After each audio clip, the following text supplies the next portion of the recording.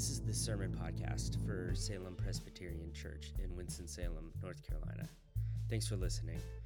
To learn more about our church, visit salempresws.org. That's salempresws.org.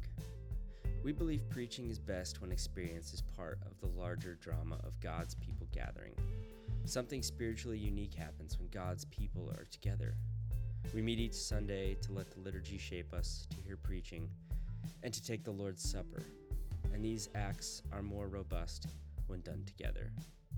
Usually we meet Sunday evenings in downtown Winston-Salem at 600 Holly Avenue. We hope to return to that soon. And as you enjoy this podcast, we hope you'll come with us when we can gather in person. Our scripture reading for this evening comes from the book of Romans, chapter 2, verses 1 through 11. And I'm going to be reading from the New Living Translation. And like Austin was saying, it's great to use your body as part of worship. And so it's our tradition to generally stand at this time as you hear the reading of God's word. So if you want to stand, this is, again, from the New Living Translation. You may think you can condemn such people, but you are just as bad, and you have no excuse. When you say they are wicked and should be punished, you are condemning yourself. For you who judge others do the same things. And we know that God in his justice will punish anyone who does such things. Since you judge others for doing these things, why do you think you can avoid God's judgment when you do the same things? Don't you see how wonderfully kind, tolerant, and patient God is with you? Does this mean nothing to you? Can't you see that his kindness is intended to turn you from your sin? But because you are stubborn and refuse to turn from your sin, you are storing up terrible punishment for yourself. For a day of anger is coming when God's righteous judgment will be revealed.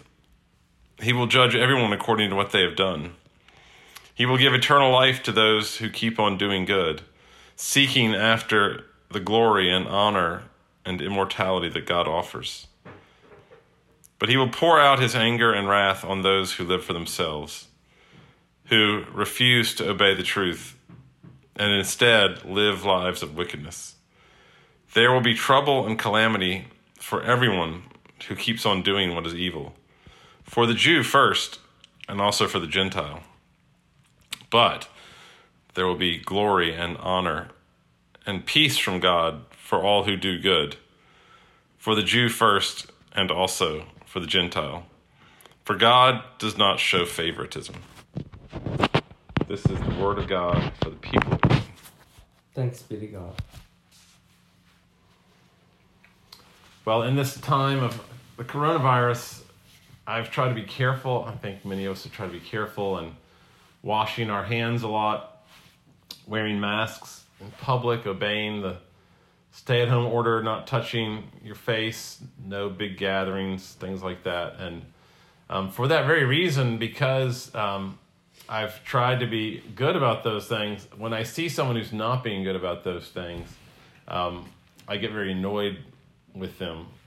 When I go to Rinaldi Gardens and I see a huge group of teenagers sitting around on a blanket, like basically touching each other right next to each other, or when I see a basketball court just filled with people playing pickup ball, 10 plus people, or I hear about people flying out of hot spots like Florida or New York to go to Hawaii because tickets are cheap.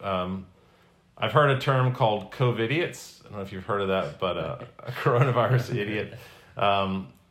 These things, because I'm trying to be good, it's for that very reason I'm trying to be good, that these are very frustrating, they're very annoying, and it makes some sense that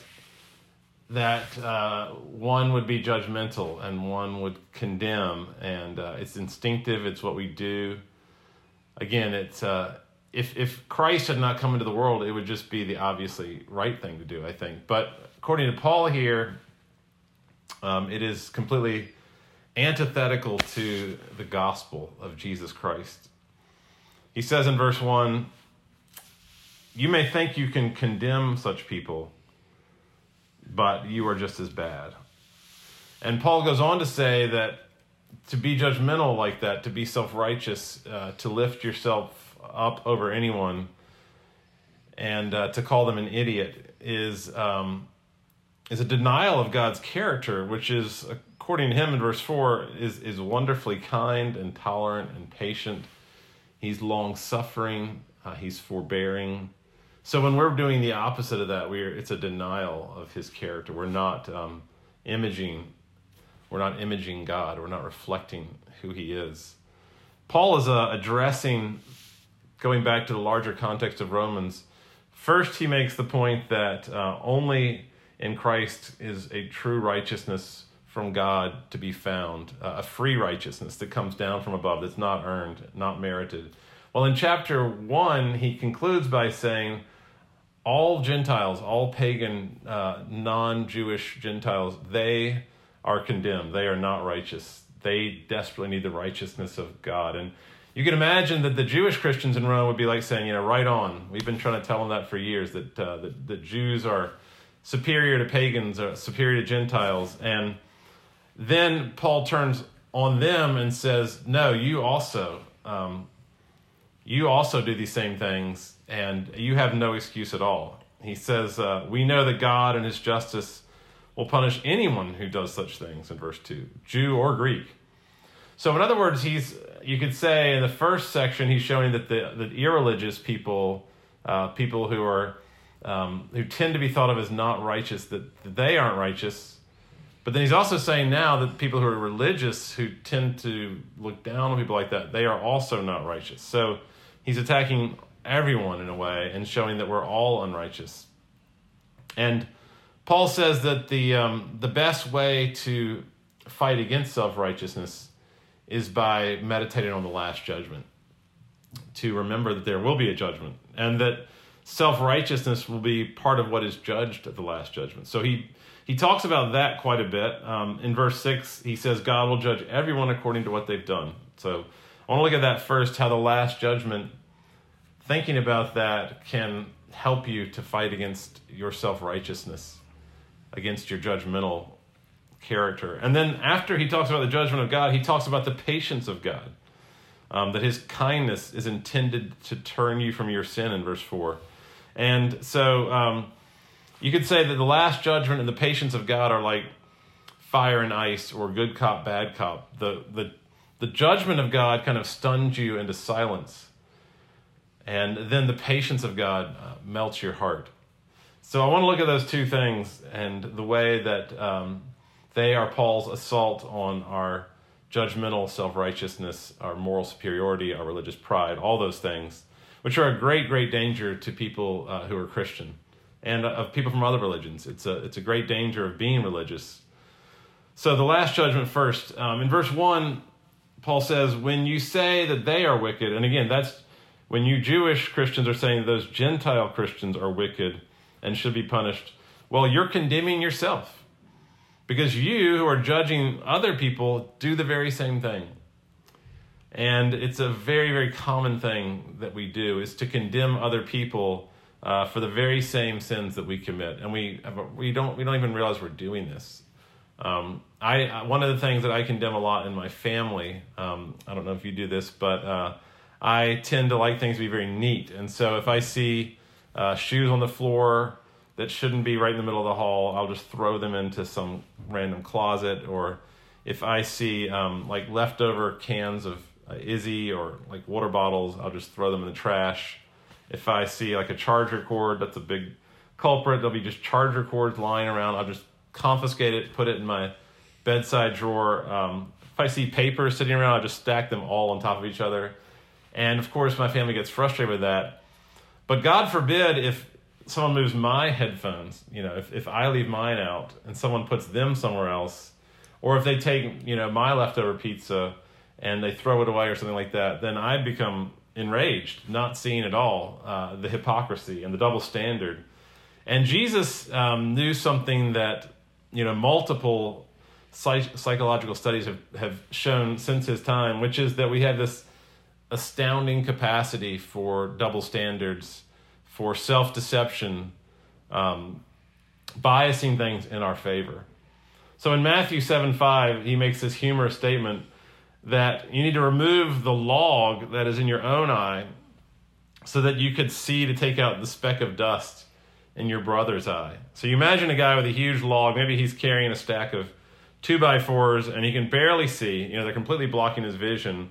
And he's got all these 2x4s, and there's this other guy who has this little tiny speck of dust. And this guy with the 2x4s is trying to somehow get his arm around there to get the dust out of the other guy's eye when he can barely see at all. And I think what Jesus is saying is that our moral vision is so compromised that we can barely even exercise that faculty. Like we can barely even make moral judgments about people because we have such a hard time seeing our own stuff.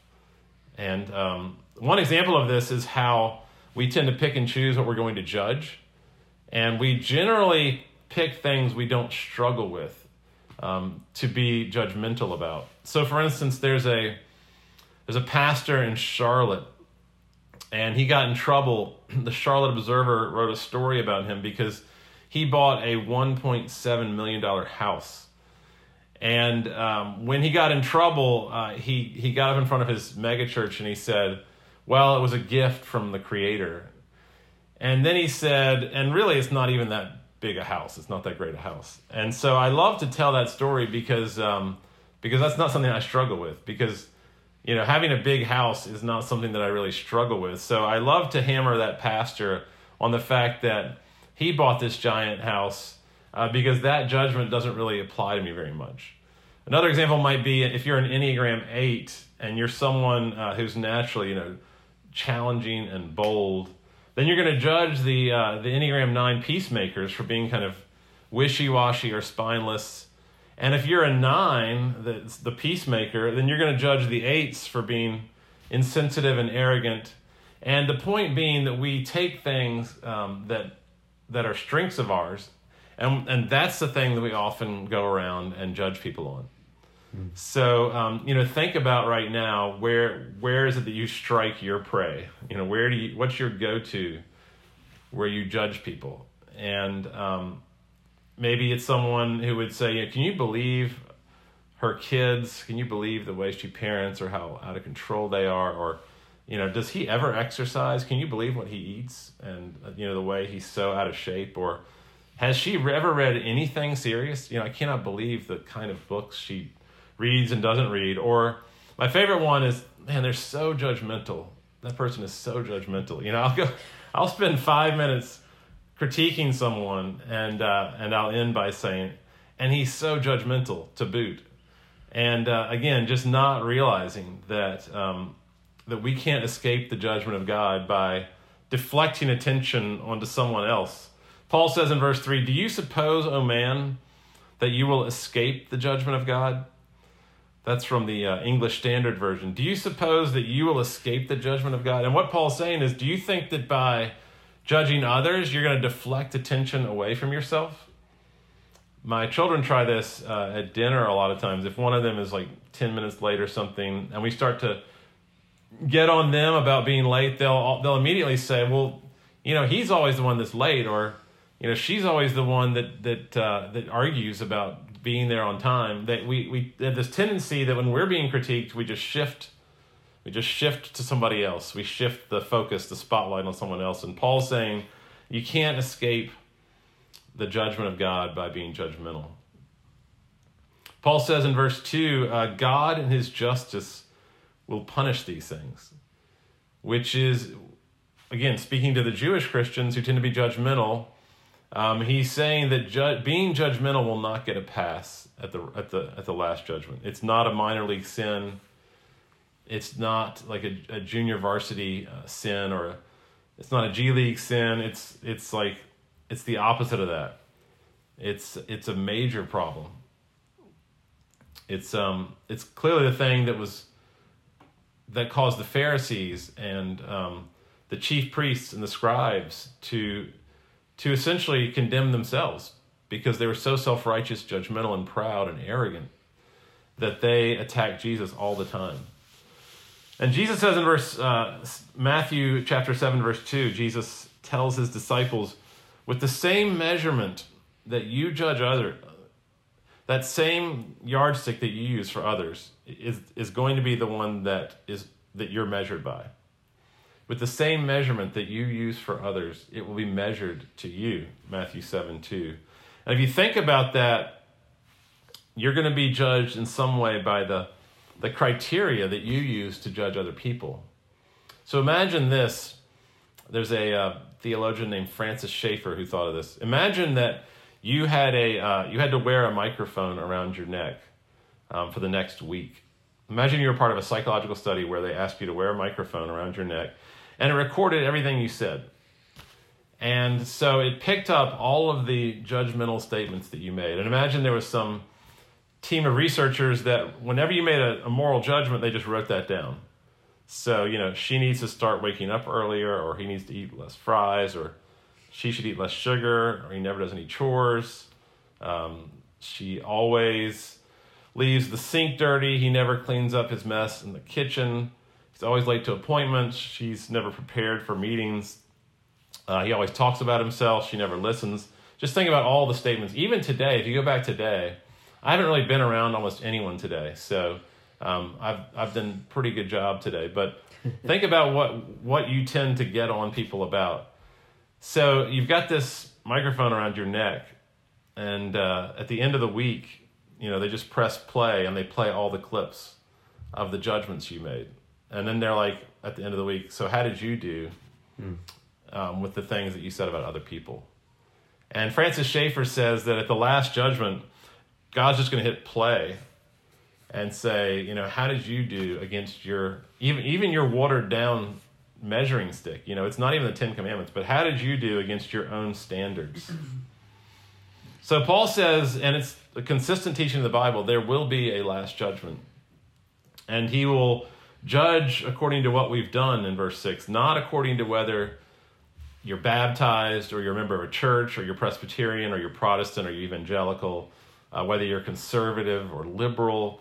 It's not about that. These Jews thought that by being Jewish, they were in some ways safe. And Paul says, no, God doesn't show any favoritism. It's not like Harvard University where they got caught in the scandal where based on the pedigree of the family or the wealth of the family, the connections they had, you'd get into Harvard. And God doesn't let anyone into heaven like that. That's not the way it goes at the last judgment. It says in verse 8, he will pour out his anger and wrath on those who live for themselves, who refuse to obey the truth, and instead dedicate their lives to wickedness. So regardless of your nationality or your ethnicity or the amount of money you have, there's going to be a last judgment. And there's no partiality. There's no favoritism. So that's point one. And in case you think that it's kind of a primitive, ancient doctrine that we got over like 100 years ago, one of the greatest moral philosophers of all time, Immanuel Kant, he thought that that you couldn't really live a moral life without believing in a last judgment. He thought that you couldn't live in a morally serious universe unless you had a last judgment. So we haven't progressed beyond the idea of a last judgment. We've actually morally regressed, I would say. We're back to leeches and ox carts and outhouses. Like, in terms of our moral mind, I would say we're much more primitive than people were, say, 100 years ago. So there is a last judgment. It makes sense. We can't really live in a universe that makes any sense without having a last judgment. That's point one. But point two is that something unique to Christianity is that in that last judgment, God is incredibly patient and tolerant and kind. That's point two, the patience of God. And I love verse 4. My favorite verse of this passage is definitely verse 4. Don't you see how wonderfully kind and tolerant and patient God is with you? So he's saying this to, again, the Jewish Christians in Rome who are struggling with condemning and and judging their Gentile counterparts who are not quite doing things right. They don't know the 10 Commandments yet. They haven't really figured out how to live a righteous life. And it's tempting for the Jews to judge the Gentile Christians. And God says to the Jews, but don't you realize how incredibly patient God is with you every day?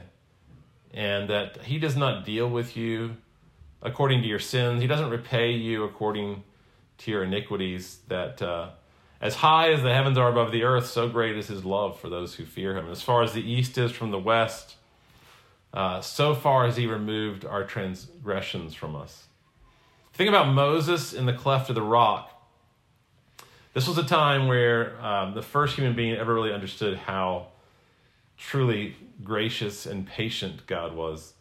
Moses was up there because he was so frustrated with his people. He had to get away from them. You know, the murmuring Israelites, the infuriating Israelites who had just built a golden calf while Moses was receiving the 10 Commandments on Mount Sinai. So Moses goes up to the cleft of the rock, some rock somewhere near Mount Sinai. And Moses, weary Moses, says to God, you know, Lord, help me right now. Show me your glory. Let me know what you're like. And this is what God says to Moses. Yahweh, that's his name. Gracious, compassionate, slow to anger, abounding in steadfast love, forgiving iniquity and transgression and sin. So he's saying to Moses, don't you see how patient I am with you and how kind I've been with you? And you yourself are a murderer. You know, you murdered someone. You ran out into the desert. You ran away from your people. You didn't circumcise your son. You rejected your name. And yet I was patient with you. Verse 4, can't you see that his kindness is intended to turn you from your sin? That's an incredibly practical verse, that if you want to turn someone from their sin, the way to do that is not to hammer them, is not to hold them accountable to everything. The next time you want to confront your friend or your coworker, your spouse, your neighbor maybe even, the thing to remember here is that it is kindness that melts people's hearts, and it is kindness that turns them from their sins, and that kindness and patience and tolerance can get down inside of us to a place where judgment could never go. Not that judgment is never needed. There are times where you've got to tell someone, tell them like it is. You have to be straight with someone and say what is going on in their lives that is harmful. But even there, Paul would say there's got to be a lot of patience, a lot of kindness. This is really, really helpful in child rearing and parenting, because what is it that changes the heart of your child when they're acting terribly? And I think parents need to have strict rules, and it's good to have immediate consequences. It's good to be consistent. Those are all good things. But none of those things will actually, will not get down to the heart. They will not go down to the deepest place of change. Those things can create order, structure in your household, but they're not going to change your child's heart. I once ran up the stairs. Well, not once, many times. I've run up our stairs, after our children who've gone up and slammed the door and gone in their room because they disrespected me. And I go up there to get in their face and yell at them and tell them not to do that ever again, or else so forth and so on. Some terrible consequence. The worst thing I can think of. And Margie, I remember one time, Margie, my wife, said, what if, before you go up there, what if you were just to shock, your son or your daughter what if you just wrote her a note that told her all the things that you love most about her and just slipped that under her door instead of going up there and yelling at her?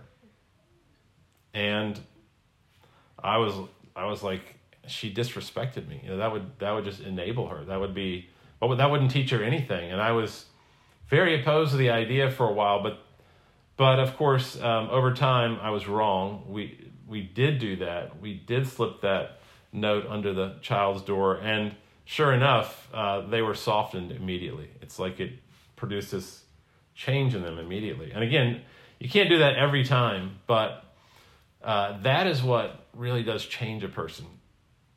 And again, in verse 4, his kindness turns you from your sin, his forbearance, his long-suffering, his tolerance, his patience. Even in the criteria for judgment in verse 7, at the last judgment, you see in the criteria that he uses there, you see grace. It exudes grace. He will give eternal life. That doesn't mean that you earn eternal life. He will give it to those who keep on doing good, seeking after glory, honor, and immortality that God offers. So the beginning and the end is he gives it, and then he offers it. That's not works. That's God's offering. It's his eternal life, notice. It's his glory, it's his honor, and his immortality that you're going after. These things are already pre-prepared. They come down out of heaven like a banquet, like an all-you-can-eat buffet, ready-made, like going to the Golden Corral, and everything is there waiting for you, and you just go through. It'd be better food than that, but an amazing banquet of that kind of food, like a buffet, all-you-can-eat, no price at all. All the honor, all the glory, all the immortality, all the eternal life comes from him, and he gives that to you. That's not earning, that's not works, that's not merit, that's grace. And most importantly, when you picture the final judgment, and you picture the one that will be making those judgments, and the face of the one who will be doing that, if you look at paintings like the one on the Sistine Chapel by Michelangelo, there's a gigantic one in Venice, can't remember who painted that one, but whenever you look at the face of the one judging, it's very angry. It's almost like what you would imagine Zeus would be, throwing, lightning bolts at people as he judges them. Or at best, it's a very dispassionate, very detached face, like the woman who's holding the scales with the blindfold on, that kind of idea. But we know that as a Christian, we know that the face of the one who is judging us is the same face that had a crown of thorns, and where there was blood coming down, across his eyes, as he said to the people who were actually torturing him and mocking him, he said to them, "Father, forgive them, for they know not what they do."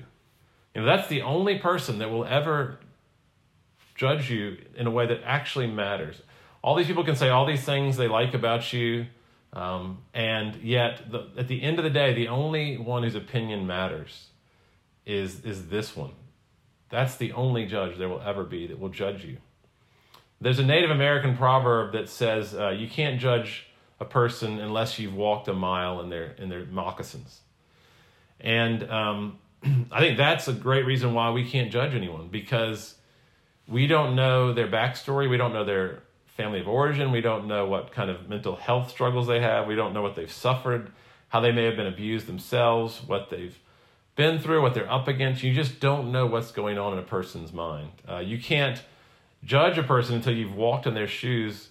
So we can't judge people, but Jesus has walked in everyone's shoes, because he actually took on human feet, and he actually walked up that hill to Golgotha with a cross on his back, and he actually walked into hell and came back from hell for our sake. And so the only person that will ever judge us is not a blindfolded woman, but a man with scars on his brow.